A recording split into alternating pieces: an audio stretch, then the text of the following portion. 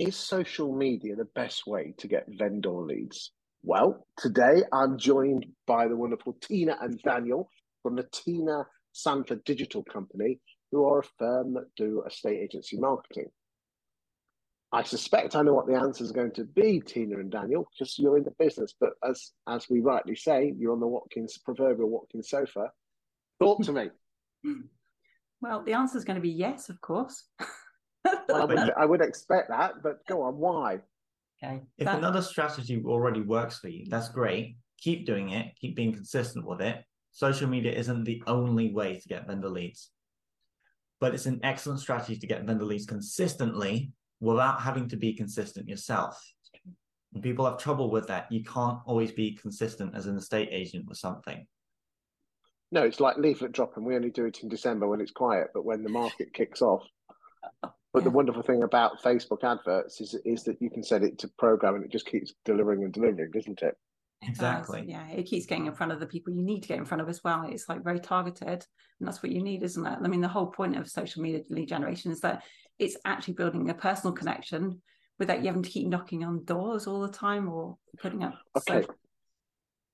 So where do estate agents go wrong with their social media to get vendor leads, and what do they do right? Let's start off with where they go wrong first to give some value to the boys and girls out there in estate agency land. Well, sometimes they shoot to kill, and most vendors on social media aren't ready for that. That's true. So that's one of the. When you say, what do you mean by shoot to kill? What, come and use me? I want to sell your house. Exactly. Yeah. Come here. I want to sell your house. Come work with us. Come work with me. We're doing free stuff.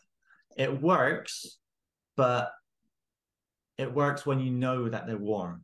For example, if you're retargeting them, if you're coming back to people that you know you've spoken to, you know that may take action, but you can't send that out to the general public and expect results.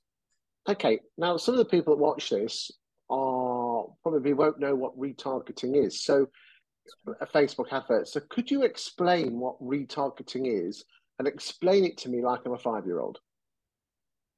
So, estate agents have a database, or previously as they're contacted. You can reach out to them again on Facebook, directly to them. And you can't usually do that. You can't usually narrow down people on Facebook because Facebook says, no, you can't control that data from Facebook. There's laws against it. We've been burnt by it. You can't do that, usually. You have limited targeting for property on Facebook. But if you have a database, you can retarget people. So basically, I could take all of the email addresses of the people that I've had contact with over the last couple of years, upload that into Facebook, and then if Facebook recognize the email address, because most people probably use the same email address as Facebook, it will then put adverts in front of them. Is that it in layman's terms? In layman's terms, correct. And what's different to that to actually other people say, well, if they've already seen one advert, they get retargeted something else? Is that the same retargeting, but instead of it uploading a database, you're basically saying if they've seen one advert, they can see another? Is that the sort of thing? Yes. Okay. Sorry. Go on. Or, for example, if they've clicked on an ad but haven't done anything, that's another important one. If they've taken action but they haven't finished it. Okay, and all of those things will get you more vendor leads, yeah? Yeah. Of course, because, well, if you want to reach everyone in your area, let's call this. So there's levels of this. You got the beginning, where they know nothing about you, really. They haven't been in contact with you. They haven't done anything with you. And that's where it costs the most money to find people who are interested. Okay. Top of the funnel. So everyone funnels are, don't they? So you've got the people who have no idea who you are, what it is you do, or how brilliant you are. Okay. So we know that there are homeowners. So they go in the top of the funnel, we go and find them. They're the most expensive to find. But once they start going down the funnel, you'll find that it's much cheaper to retarget them because you've already found them. Does that make sense? And if you've already got it on your database, again, you've already found the people. So it's much easier and much cheaper to keep getting back in front of them, to keep reminding them who you are, what it is you do, and how brilliant you are. Now, I know how estate agents always ask, well, how much does this cost me? And I know you're going to say, well, how long is a piece of string? Yeah. But what would I expect to pay for a cold lead in terms of someone seeing my advert on Facebook and then, the early doors, not wanting to put their house on the market? Because this is where I think an awful lot of, and I'm going to make a sweeping statement here, is that what a social media marketing calls a lead and what an estate agent calls a lead are poles apart. Yes. Yeah, it's true. Yeah, Okay. because we're looking for homeowners primarily initially, okay? But like you're right, initially they have no idea who you are or why you're even speaking to them. And I agree with you, it feels a bit weird.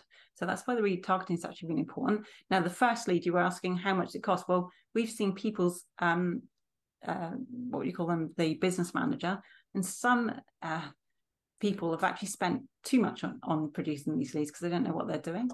How much? You have to give me some figures. You'd be surprised. So, I don't want to really say. No, you're going to have to give me something, a ballpark, a range. Okay. But top of funnel, we usually do £10 to £15 a day. And in different areas will give different costs.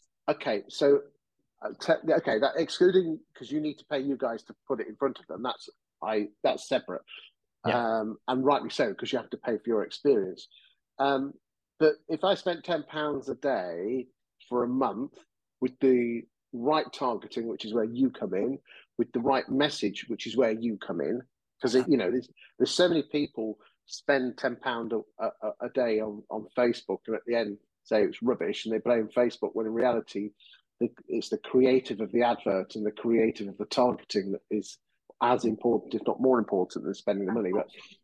But cut to the chase. What does good look like for me to have? At the end of a month, I've spent £300. How many homeowners, not really, we know they're not ready to put the house on the market, but how many would I expect to get for my money? How many? For £300, that's about 20 to 30. I would say 20 to 30 as well. Yeah, it will depend on your population though, Chris. It doesn't matter what it depends on. We've gotten some for 8, we've gotten some for 15, we've gotten some for 10. So we're working on a ballpark figure of about £10. But then that's not, this is where, again, I think a lot of estate agents go wrong, is that they think that's someone ready to put their house on the market. They still then have to go on the nurture journey to tickle them, haven't they?